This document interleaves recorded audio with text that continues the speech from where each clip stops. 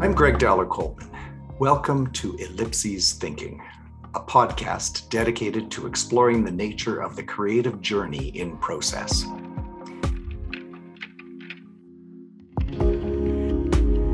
If an ellipses builds the perfect bridge from where you've both been and are now to where you're next meant to be, then what intrigues me most lives in the spaces between those three tiny dots.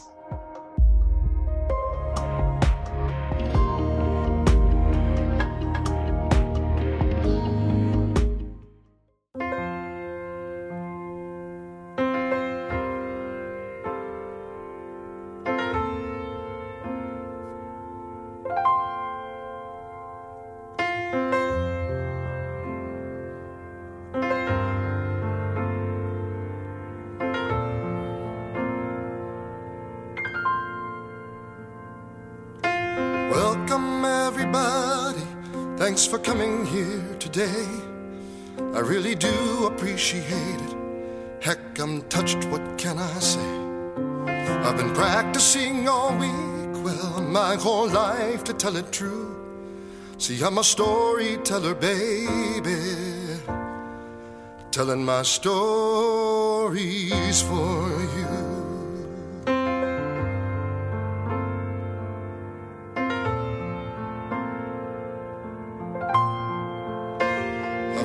To school to hone my craft, I've poured through every single draft. I've written words and notes I never wish I wrote.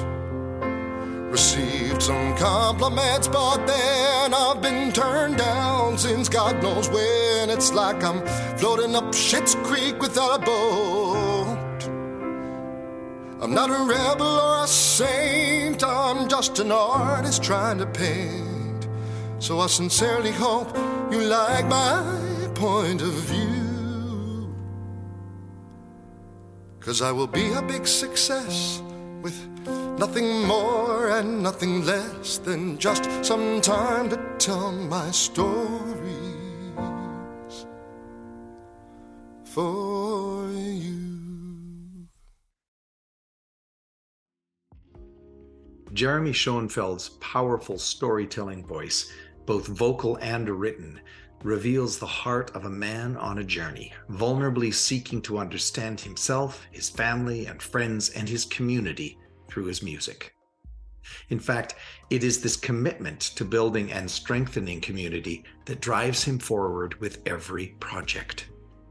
When his voice first landed in my ear and subsequently into my streaming playlists, I was drawn by his unique sound, flexibly leaning from soulful pop to hard-edged rock, gospel, blues, and even musical theater, and was not surprised to discover that his sound has drawn him comparisons to Billy Joel and Jonathan Larson in the New York Times.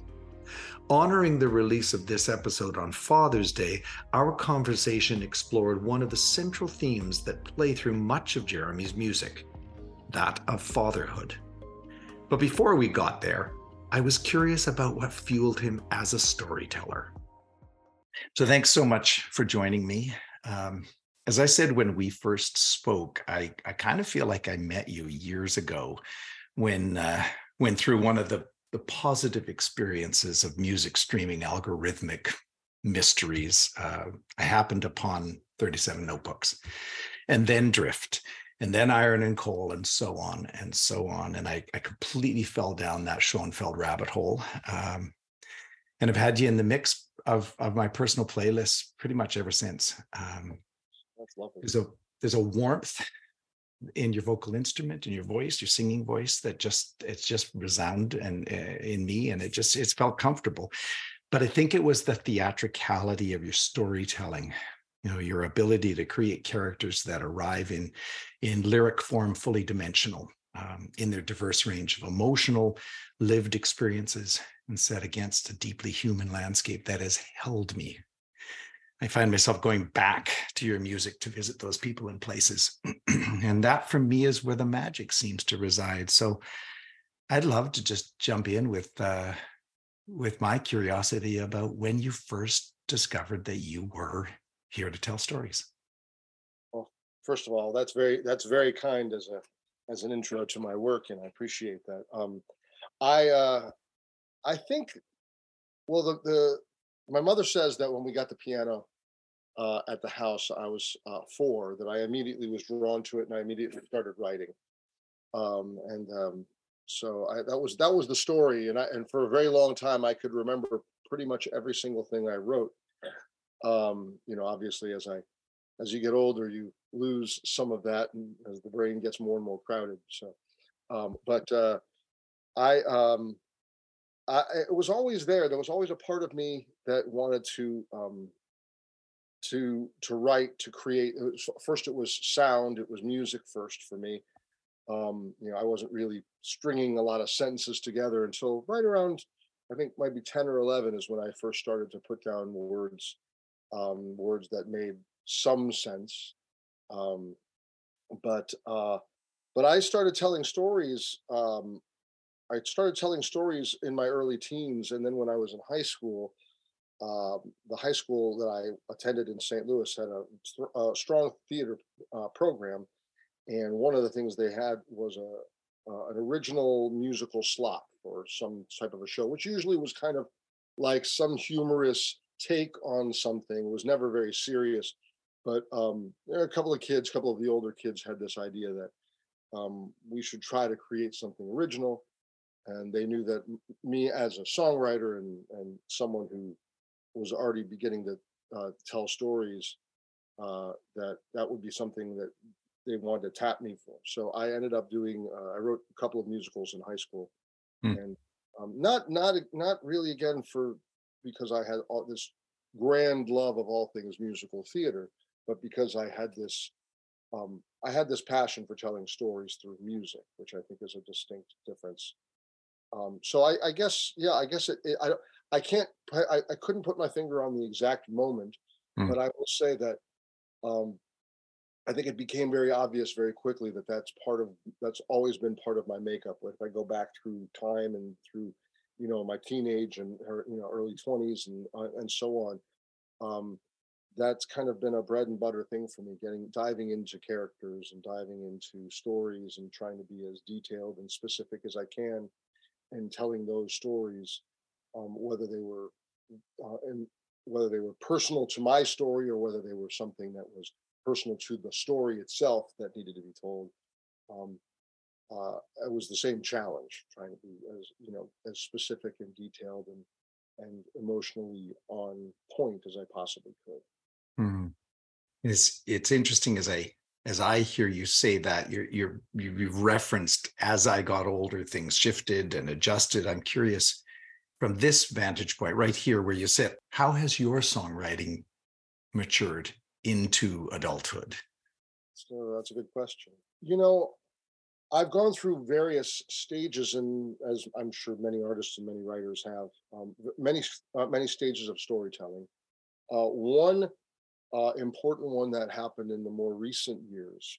Actually, I was reminded through a friend that yesterday was the day 5 years ago that we purchased the house that I am now talking to you from here in Beacon, New York. Moving out of New York City after 27 years of city living and working and all the things the up and downs that you go through. Part of that for me personally was the idea that I could free myself up a bit creatively and allow myself to just tell stories that came to me that I felt like I needed to tell without having to, without this competitive thing that happens when you're in the city, without waiting for the commissions or the deadlines, etc. To just try to become a writer who did it the way that I did when I was much younger, which was just for the love of doing it. And I find that in a couple of things occurred that I understood to be important for me. One was that I can do that. I can just be a writer, and I can tell stories, and I have found that some of the stories that I want to tell are stories that I've actually probably been circling around for years, identifying that I'm that kind of a writer, the kind of writer that will even if I don't know exactly what the bullseye is that I'm aiming for, we'll find at some point that I've been circling around that same target for a long time with the same kinds of subjects as I have with the most recent project I've been involved in. So that was part of it. And then the other part was when I leaving the world of theater, and I mean musical theater, which is something I felt very attached to because I felt like that was a place for me to be able to tell stories. But leaving sort of that box really kind of opened up my process a little bit more. I think that's where I've been. I think that's where I've been heading is to know that it's okay to tell my stories and it's okay to tell them the way that I want them to be Yeah. told. Um, I had to give myself some permissions on that. And what's lovely is that image you brought in of circling around, but also circling back, because I'm hearing you say that I'm able to do what I'm now able to do because of where I'm at in my life, but also it's nice to meet the freedom, not necessarily the child that I once was, but the freedom of the creative experience that I remember or that has a resonance from my childhood. Is that fair?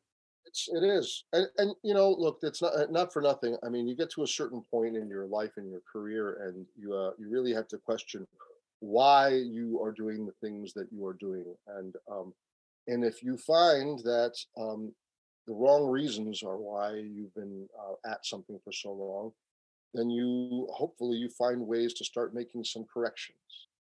Passion does have to play a big part in it, and yes, to your point about the telling stories that that you circle around, there are that is something that I discovered, and I don't think I even really realized that was the type of writer I was. But it even goes back as far as Drift. Drift had songs. I wrote that's about my divorce and child custody and being a single father and entering into that kind of unknown world of single parenthood. Um, that was when I was that album was when I was 30. Um, but I had been writing songs that ended up on that album and ended up in that project, because there's the album Drift, but the project Drift actually has at least twice as many songs. Wow.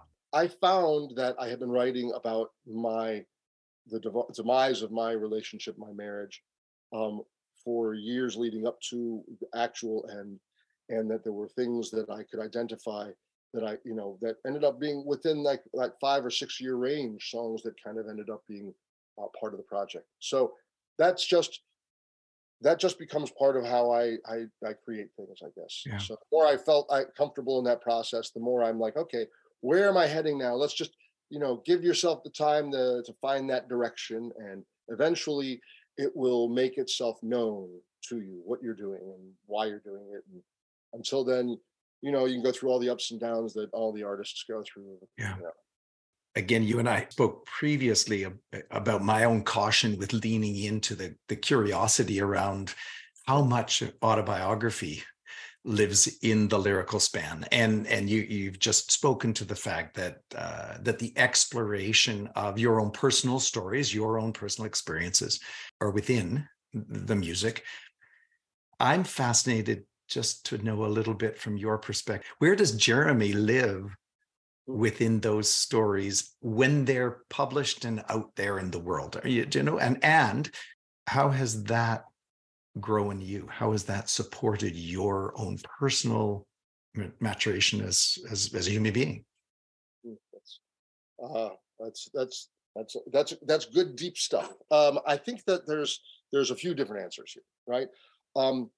One is that when you're writing something, I should just say when I'm writing something, I don't want to speak for any other writer. I have to find my way in to any song that I write. I have to find something emotionally pulling that will give me a little bit of that emotional honesty. I know when I've manufactured something. I know when I've put a bunch of filler in there. And I think that any writer who's been doing it for a long time probably can attest to that, and you kind of also know you have your own kind of you have your own tools that you bring to each song, and you have your own way of looking at things and thinking if you've gone far enough, and if you've said enough, and if you've been specific enough. It's a big word for me, specificity. Mm. Um, that being said, there are also songs that you write um, where uh, where I'm looking at something, or if I'm looking at it in the span of several songs, but even specifically in one song, even if that's a very personal detail that I feel is very important, but for some reason doesn't work in the song, in the context of the piece, or in the context of several pieces that tie together. Um, as a writer, it's incredibly important that I'm also willing to murder my darlings and get rid of certain things that just don't work. It just has to work. So there's a tremendous amount of personal experience that goes into my work. Um, I know that once I have created that work and put it out into the world, as I know that you and I discussed in our previous conversation, um, if I've done my job as a writer well, then you as the listener accept the piece, and it becomes emotionally compelling for you, not because of my story, but because it relates to and touches something universal within your own experiences and your own story. Mhm. So I can't manufacture. I just have to be honest. And if I'm being honest, and if my story has that kind of effect, terrific. That's a wonderful thing. I hope that when I'm telling these stories, there are things that other people can relate to. But the more broad and generic I am with that, the less compelling it will be. So Well, and that's I think that specificity that you talked about, I mean, that's the key to universal anything. I mean, if it's true to you, then it has the possibility it will be true to others in their context and in their well. Look, experience. I Yes. mean, if I look into as we're zooming via video here, and if I looked and I said, the chair behind you, the listener sees a chair, but they don't see any specific chair. If I say, the comfy purple chair with the big cushions and the sort of curved arms, and the purple hue, and you start to see things much more specifically. And I think that's the job of the lyricist, and it's the job of the composer too. I think that there are songs, I when people ask me things like, "Oh, what kind of stuff do you write, or what do you do?" I say, "Well, it depends on the story. The story Mm. dictates for me the genre, the that I'm going to be living in, and that can be one that's in for one specific song, or it can be for an entire cycle of songs or a show of things. But the story will tell me where I need to go, and musically speaking, that will be the first thing I'm probably drawn to, is hearing something, hearing rhythm, tone, whatever it is. I'll sit down at the piano and I'll knock some things around. Um, but I think that I don't know. I think that just um, being open to uh, finding these stories, and being open to create whatever needs to be created, and being always willing to reach just beyond your grasp as a writer. I mean, I just think that um, there are things that I can always do. I know I can always grab this or that. As I said, it's the tools of the tool belt. It's Yep. that Nashville kind of thing. It's like I can be a gunslinger if I need to be. Um, but as an artist, I hope always for a challenge to do something that is not entirely, you know, comfortable for me, both emotionally speaking, but even just from in the mechanics of it, Mm. of reaching a little bit into things that I haven't done, and so I can add that to my, you know, uh, the whole mess of experiences that make up my legacy, so to speak. Yeah. Yeah. And this latest project you just mentioned, a film called The Father Who Stayed. As I understand it, it's built around your latest 5-song EP of the same title, and it's not the first time that you've written music and then had it feature in sort of as a narrative soundtrack in a film or theater production, or a cabaret or concert. What has kept you navigating so comfortably across the borders of different disciplines?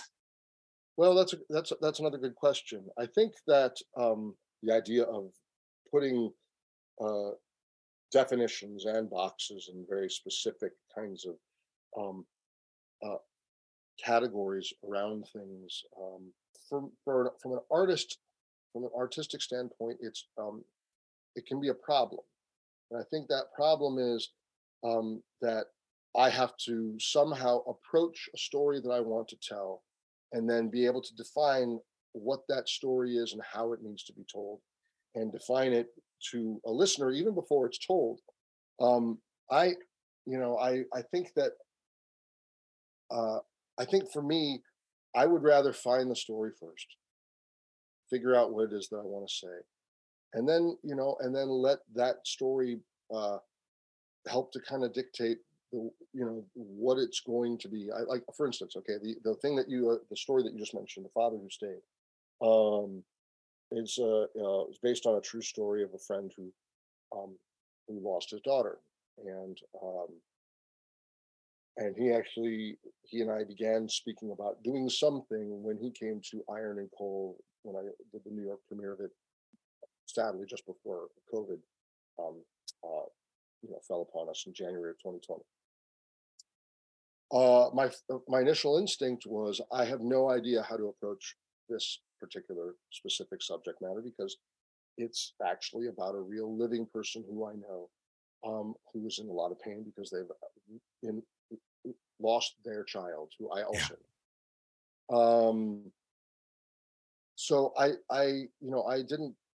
First of all, you have to give it time to settle in, and when I started to look at songs, as I had mentioned earlier, with that I had that there were I was dealing with things that had to do with life and death in America already, and I kind of started to marry a few ideas.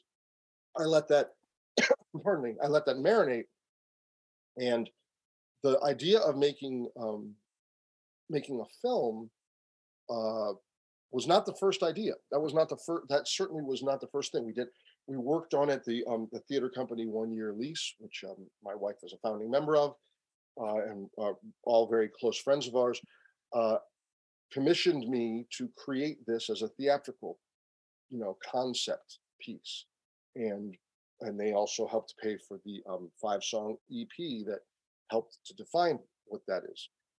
Um, as I was working on that piece, I realized that and I'd always had a great passion for the idea of telling a cinematic story. The longer I worked on it, the more I felt drawn to that. So that's where I went, and a lot of people thought I was, kind of crazy to try to do something like this. And but the fact is, we just wrapped filming on it, so um, maybe it'll be crazy. I have to edit it and go through that whole process and everything. But you know, at the end of the day, I've made something, and that's important. I think a lot of people um, don't make things, don't create things because the first thing they do is come up with all the reasons why they Mm. can't, why they shouldn't, why they won't, and that self-defeating thing, which can be sneaky. It's a lot easier to think about it, from someone else's perspective, looking at what other people are doing. But I think most of us have that tendency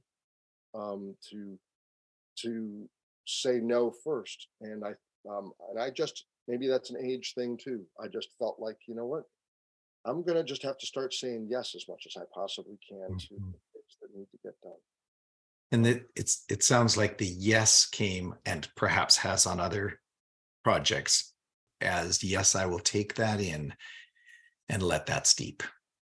Yeah, I went through that process, and it's funny because big projects like The Father Who Stayed, Iron and Cold, Drift, um, those are projects that take a much longer period of time because of that sitting and because of that, you know, letting things kind of happen as they will. But they were also all three of them are very deeply personal in that way, leading back to what you were saying earlier. And I think that becomes sort of a defining thing for me. And I feel, Iron and Coal, uh, for example, was first an album that had to do with my relationship with my father and his relationship with his, but my father being an Auschwitz survivor, a concentration camp survivor, and so there were a lot of things. There were many years where I felt like I wanted to say something. I just wasn't ready to say it. Mm. And now that one I had a ticking clock because my father got sick and kind of mentioned that he was going on some double-blind medical study for a new medicine, and for a doctor who regularly administered those kinds of things. His children, we understood that that really meant that there was a ticking clock because there was no other, possible solution other than this potential life-saving new drug. Mhm. So I got very serious about the work, um, but again, for me, it was emotionally risky. It was going into an area, um, psychologically, musically, very much so, areas that I wasn't that I hadn't spent as much time in. There's a lot of very classical orchestral work in there, and but I let the story kind of lead me where it needed to go. And the more I opened myself up to those possibilities, and less I try to define what it was supposed to be, leading kind of back to what your point earlier, um, the more that process was able to um, just grow into what it became and what it is now, which is this, kind of this huge concert event, more or less, that involves animation and multimedia, and but yet, even with the 230 people that we had on stage at the Strathmore in 2018, it was still incredibly, deeply personal and raw. Yeah. And that's, I guess, for me, that's something that um, I've never been afraid of, is kind of going into those places and putting you know, um, those kinds of raw emotions into my work. Um, so Yeah, and to go back to my opening introduction, I think that that's a word I didn't choose to use, but it certainly could have been that there's a willingness, an incredible vulnerability, and a willingness to see the cracks and the fissures in our lives, and not patch them up or polish them over, not pour acid into them, but actually open them enough to be able to peer in and to have a look. I think that as a writer, you it sounds cliche, but you really have to find your voice, and that is a lot harder than a lot of people think, um, because that voice, when I perform one of my songs, I'm very proud that so many people sing my songs. And in this particular movie, I have a ton of people singing my work, and some of them are singers first, some of them are actors first, some of them are musicians who happen to sing a little bit. I wasn't looking for like just the big superstar 5 octave range kind of thing. It was storytelling, um, but I felt like I feel like when I tell my stories, I have a cadence, I have a delivery, um, I have a language I speak in my lyrics that's very specific to me, um, and I developed that. It took a long time to become the kind of writer that I feel like when I start to say something, I'm having a conversation. I can tell you Mm. that if I wasn't at the piano, I feel like I could just you know tell you just look straight at you and talk that way, and it would be very much my delivery of that story, but in a musical context. And I wonder too, and again, you got into a little of this, and maybe link that to your commitment as an artist in your own community and in society. What is that role? Where do you see yourself and your storytelling as contributing? It's a good question. Um, I feel like my role uh, as storyteller is something that I think a lot of artists from maybe not as many now, have found that there, there's this kind of get people moving and dancing and keep them happy, or keep them kind of um, almost like, if you can, there is escape of music, right? And I think that has its place. I don't think my music is an escape. I think that it's not in the same way. I think my music is a mirror, and I feel like the stories I tell um, are stories that hopefully not only relate emotionally, and I tend to look at my work as trying to be trying to it's a lot to say timeless, because that's kind of almost giving yourself way too much of a pat on the back, but I'm not specific to the times I'm living in. I'm specific to the emotions and the stories of that come from me, that come from the people surrounding me, that come from whatever it is. So I feel like that's partly, I think that's I don't know, I just feel like that's a responsibility that I wish more of our popular younger artists would take on, which is this this idea that, first of all, that as an artist you need to take risks. You need to be willing to um, tell a lot of different stories, and some of those may have to do with love, but some of them may have to do with much more specific things that have nothing to do with you know who you love or who did you wrong, etc. um I think that, for me, if anything kind of sticks with people, it will be um those kinds of stories that people can, hopefully they can take and they can listen to, and they can, and will help them the way they, you asked about this earlier, and I don't think I answered it, but help someone the way that it they can help me at times. There are definitely moments where what I've written uh, says a lot. A lot of the times, it says a lot about where I'm going to be, and I didn't even know it when I wrote it. That's Wow. one of the beautiful things that uh, writing can give you, at least for me, is Yeah. that idea that I've kind of laid out the answers for myself. I just wasn't ready to hear them. Yeah. Uh, Or built a bridge to a shore that you haven't stepped on yet, and perhaps yeah, didn't even don't even know what is out there, right? that's even better. Yeah, it's true. And that's again, that's part of that whole circling idea of I can do that within a song. I think I might have mentioned there's a song I wrote. I've told this story before to to younger writers or students.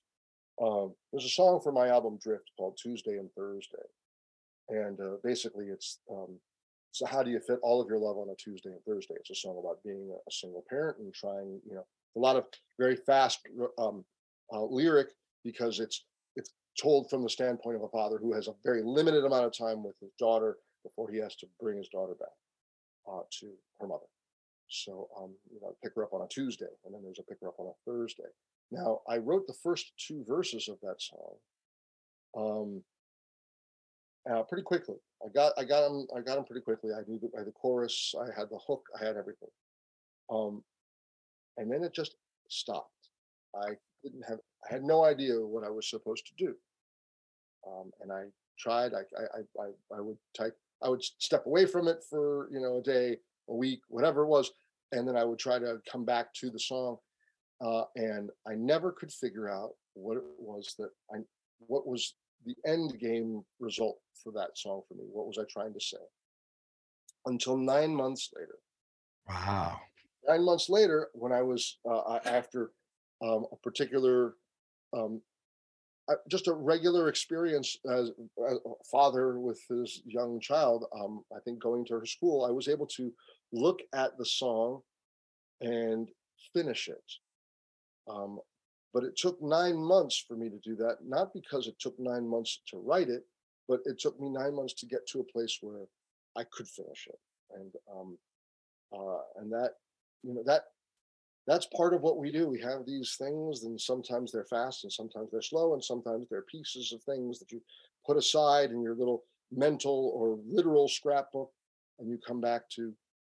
Having that little voice memo thing on your phone is terrific for that, because the memory is not what it used to be. So if I find something that I feel like, oh, I better remember that later, I better pick up that phone and put it down. So I'm not ready to write any of them yet, but but at least I know that there's a process I can go through to get there.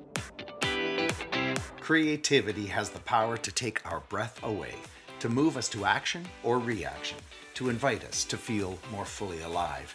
And when the creativity is coming out of the kitchen of a local restaurant, the experience has the power to do all of the above and put a smile on your face.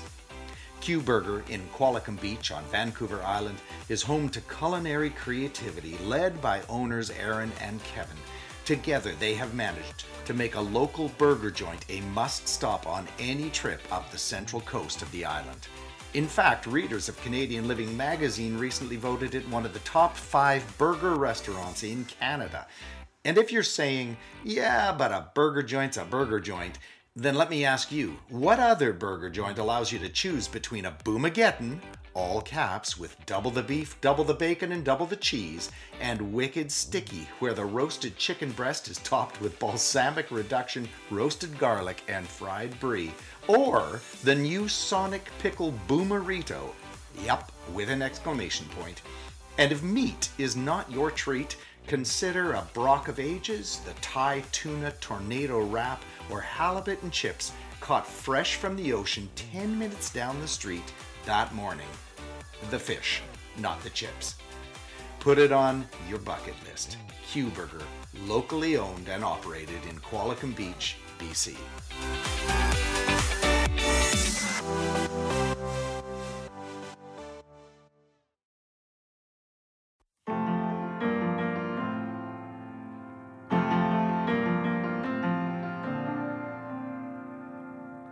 Said a father to his son, life is hard, but love is beautiful.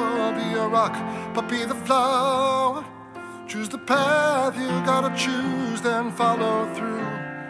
And where you go, know that what you know is just a fraction of all you'll ever know. So be a man of strength in action, yet be strong enough to grow. Try to derive some satisfaction from the constant ebb and flow, and never compromise. Believe with all your heart what you believe. But while you're achieving all you're destined to achieve, try to have some fun. Said a father to his son.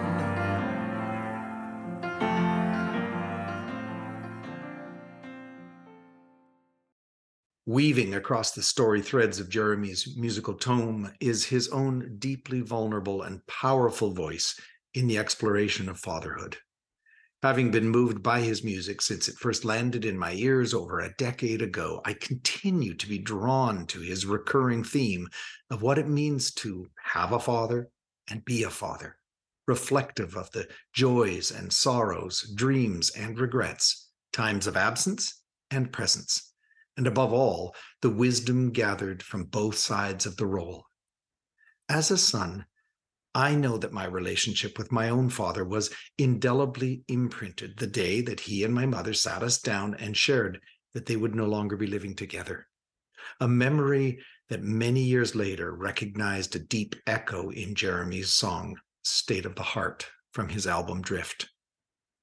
Over the years, my relationship with my father has always been loving and supportive, and yet held back by geographic distance and the fullness of my own day-to-day living. And so to know that I will be spending this Father's Day with him, the first Father's Day I can remember doing so, perhaps even since childhood, is really special for me as a son. And as a father myself of 3 sons, remarkable boys, now men, my journey as a father, and even more recently a grandfather, continues to unfold with joy, surprise, and the learning about myself and what matters most. In the common role of parent, I was so appreciative for Jeremy's willingness to open up about his own journey as son and father. You mentioned earlier that not every song is a love song. And it got me, I mean, I sort of sat on that and thought about it for a moment, because you're right, not every song is a traditional love song, but you write beautiful, reflective love songs. And I know that I'm going to go back in and pull up a few of those songs that would not be considered traditional love songs and visit them again, because it feels like there's love that you've just been sharing about the process that is a key part of that ingredient. And it's just made me think about love songs a whole lot differently. But many of yours, and we've discussed this before, many of them are centered on the core familial relationship of father and child, whether identified explicitly in title, such as Father's Regret, The Old Man, Said a Father to His Son. Some of the songs, it's just built into the lyrical narrative. It's ever so clear that seems to be what's there. This father theme has always resonated to me. So is that just because, as we've been talking, that you can't divorce yourself as artist from who you are in the world? What is this all about? This return to the questions of being a dad and son in relationship to father, etc. What's that for you? Interesting. I think. Well, I think that there's. First of all, I think there's the generational poles. There's the family tree element of that, and the idea of things that you are tied to, the roots of your family, the things that you feel very strongly about, and then there's the branches that grow anew and grow into different directions. And I think that as part of that family, I think the process of just the process of writing in general sort of is where it comes from. The seeds that plant that are very, very specific for me, and they resonate deeply within my music, where my family history, that's where this whole iron and coal thing. But even emotionally speaking, some of the shadows that I've discussed in both in that project, but in other pieces before that, what I was drawn to are very close to where I come from as a survivor's child. And the bond of father and son specifically, and it's really, it can be father and child.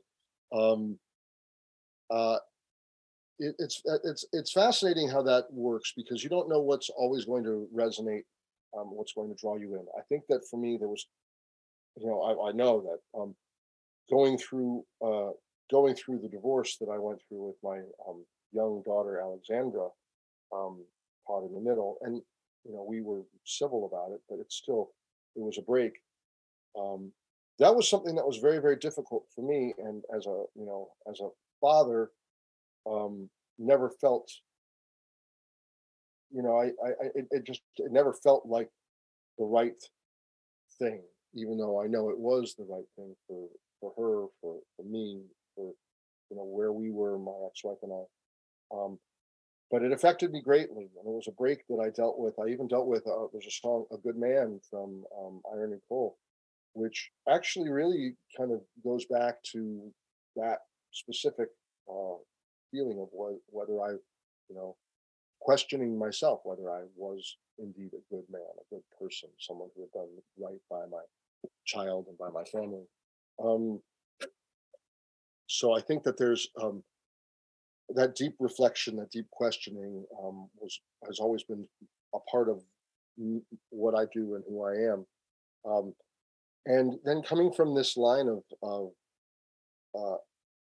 impressive fathers, really, I would say that my father, who was, as I mentioned, not only a survivor, was also very well respected and scientist, and he was a brilliant guy, and he also had to live up to his father, who was a doctor and was the sole reason that my father survived the camps at all for an entire year. So when you kind of have that line of in the family, does shine quite a spotlight on the role of father. And the role of a father, I guess in some ways, you mentioned the word community earlier. Um, I tend to kind of put myself into a position where I guess I can be. I'm not, I'm not saying I am a father to my friends and to my, but I feel like in some ways, as I've gotten older, I've grown into a person who likes to gather community Mm. and part of community building. And I think that that's, a strong arm of being a father. Um, so, so I guess it all really has a way of tying together. Uh, and it's funny because songs like, for instance, you mentioned the songs like "Father's Regret," um, which is tied to my story with my daughter, but also is it takes off from there and becomes is a story that was actually based on a film that I saw, and I kind of so I sort of melded elements of that. The other one, "Set a Father to His Son," was I made it very specific to me, but it also started out as something that was a friend of mine, Chad Rabinowitz, had a theater company, and for their theater company, auctioned off my services to raise money. And someone asked if I would write a song that had some elements of Sandberg in the poem. Yeah. So I looked at the poem and father and son, Yeah. and I grew it from there. So these things I gravitated toward them, but they didn't all come from me sitting down and saying I need to write a song about a father and son today. But it's true. I guess you sort of there's territory um, that I tend to dive into more often. I feel like there's more to mine, and and when I said, by the way, I should say when I said what I said before about love songs and love, I agree. I think there's a tremendous amount of love that um, goes into um, a lot of my songs.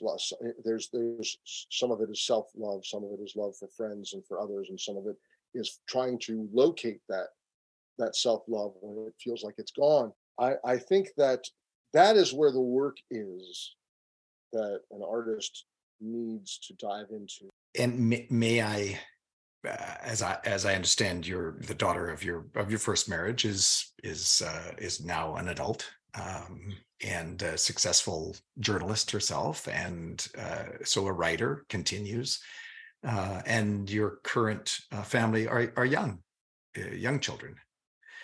10 and 5. And so I guess I'm curious as we explore maybe not the writing component, but just the living component. What joys and challenges are you living in right now as it relates to those three beautiful souls that you've helped to create and bring into the world? And what are you learning from your children? When it comes to my oldest, who is 26 and is a journalist and has living her best life in New York City, and I'm incredibly proud of her and the woman that she is, and not just as a professional, but she's a brilliant and steady. She's incredibly steady. She's always been that calm in the storm for her friends. I don't know where she gets it from, but I've always admired that about her, among many other things. Uh, I've learned uh, I've learned from my kids that it's okay to just be dad, and it's important that I find a way to separate the two people that exist within me. One being Mm. artist, who I always for so many years I tied completely together both. That is, oh no, you can't separate the artist from the person, and um, while certainly that's true to a certain extent, you know, um, it doesn't define how I parent. It doesn't define um, my expectations for my kids, and it doesn't define how I am as a husband. I need to be present for them and put that, the thing I always say about kids is that until if you're fortunate enough to have children, you understand that, really, really understand what it's like to put someone else's life ahead of yours. Until that point, even in marriage, to a certain degree, that's a shared thing, and you can sort of each kind of go your own ways. But with kids, they don't care. They don't care, whether you've made $1 million or $100, whether you've had hits, whether you work with that person or this person. It's listen to me now so that I can tell you about my day, about my life, about what's important to me. So it is humbling, and it is and incredibly important to give in to that as a parent and become that kind of that person, and that becomes a role model. The more you're there, the more you listen, the more you appreciate, and the more I do that, the better I feel like it makes me as an artist, because I find more peace, and the more peace that I have, the more clarity I have there, the more open it makes me to be creative. Yeah. That's not always an easy thing, No.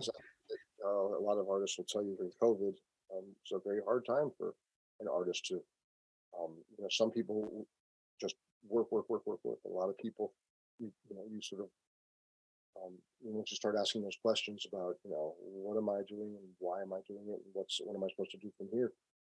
Those are hard questions to put on yourself, hard pressures, hard, burdens to bear. Being a parent can free you from all of those things, because it's sometimes, it's okay to just be there. You don't have to do anything. They just want you to be around for them. So it feels like we're talking legacy again. We think of legacy as that which we will be remembered for, but it isn't created in the thereafter. We're creating it right now. I'm hearing you say that the investment you're making in your being dad, and in what the children, whether they're 26 or whether they're 6, what they get an opportunity to be in relationship with you as dad.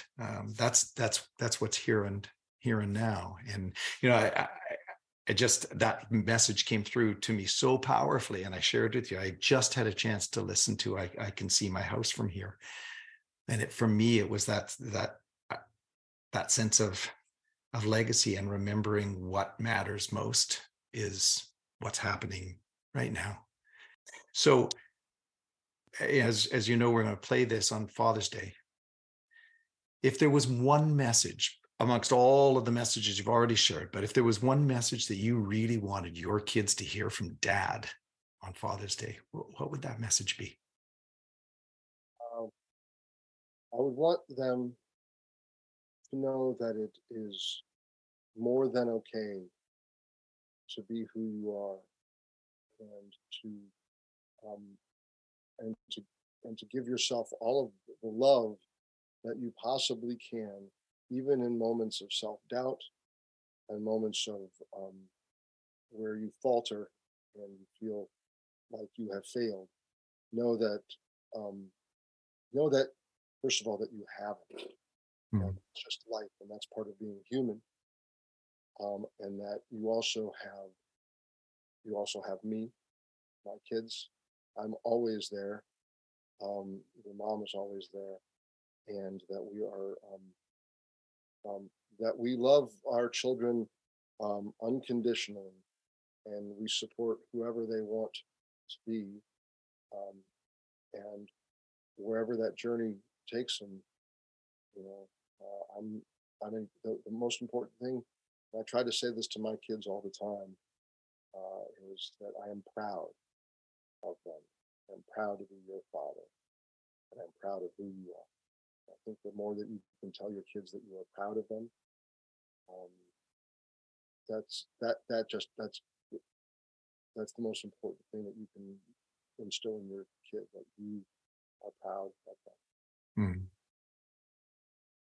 And Jeremy, if your children's children's children were to someday write a song about their great-grandpa Schonfeld, what images, what cadences, what would you hope you might hear in the lyrics and music? That's a very interesting question. I hope that they'll feel like they know me through my work, through my music, that they'll really get it. They'll understand the voice of who I was and what I was trying to say, and that they will use my work as inspiration to say, hey, it's okay to write what I need to write and to say what I need to say. The stories themselves are great, but if I can just inspire my family, other writers, to not be afraid to put it down and say what it is that you need to say, and at the same time, don't be afraid to call yourself out and know that, look, if you wrote that great line on that song and it doesn't work now, you're going to find another line great or even greater. You will always have those tools in your tool belt to be able to use, and you can use that great, terrific, amazing personal line in another tune. Yeah, tuck it into the 38th notebook, right? Tuck it into the 38th notebook. Exactly. So that's what I hope. I hope that they will also reach just beyond their sleeve and try to work on things that continue to grow them as artists. Yeah, just beyond their sleeve. I love that. Thank you ever so much. Happy Father's Day, and it's just been a delight to spend this time with you. And same. Thank you so much for having me. I appreciate it. From Jeremy's latest EP, The Father That Stayed, here is the final stanza of I Can See My House From Here.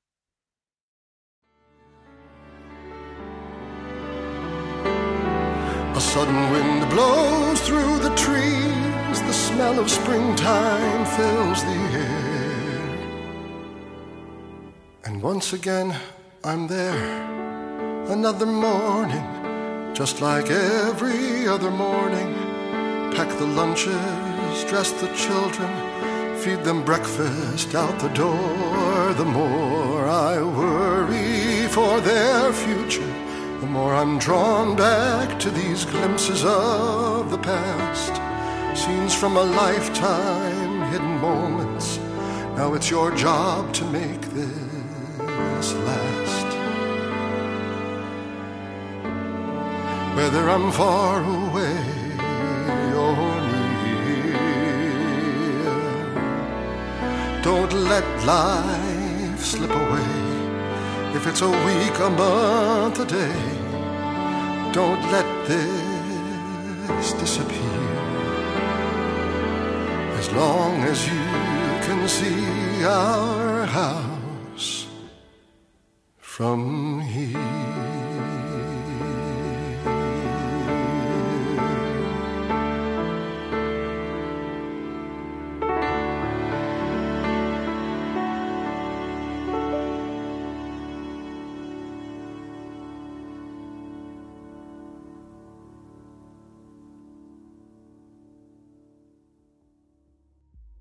This brings our season 2 of Ellipses Thinking to a close.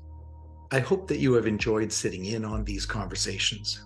I am full of gratitude to the 13 remarkable individuals who took up the invitation to sit with me and share so authentically their stories of creativity, the inspirations, the challenges, the breakthroughs, and even some of the breakdowns.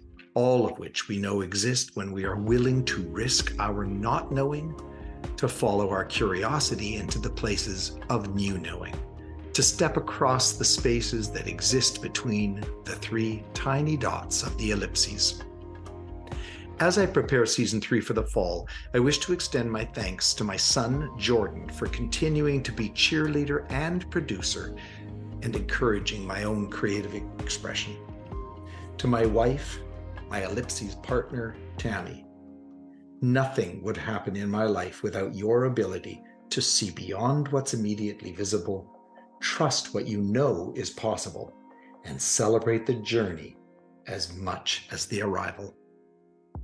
And to you as listeners, it is my hope that you will feel every bit a part of this community of creative people, and that this podcast serves for you as it was so well defined by one of my previous guests, Stacey Sabai, as an affinity space.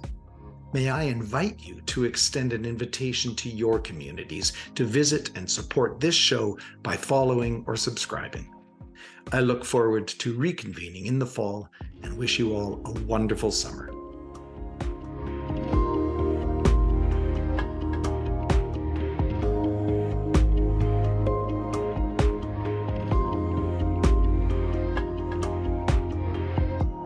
Ellipses Thinking is a proud member of the Ordinary Podcasting Network. It is produced by Jordan Dowler-Coltman and Greg Dowler-Coltman.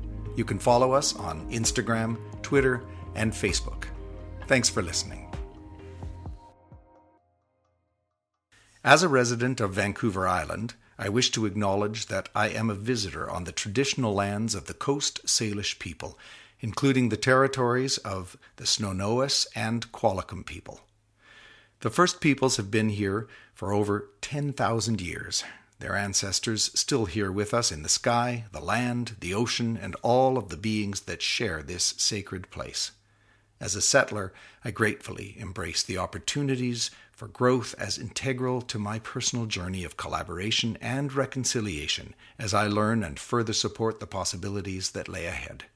I remain committed to practicing my craft in a decolonized space.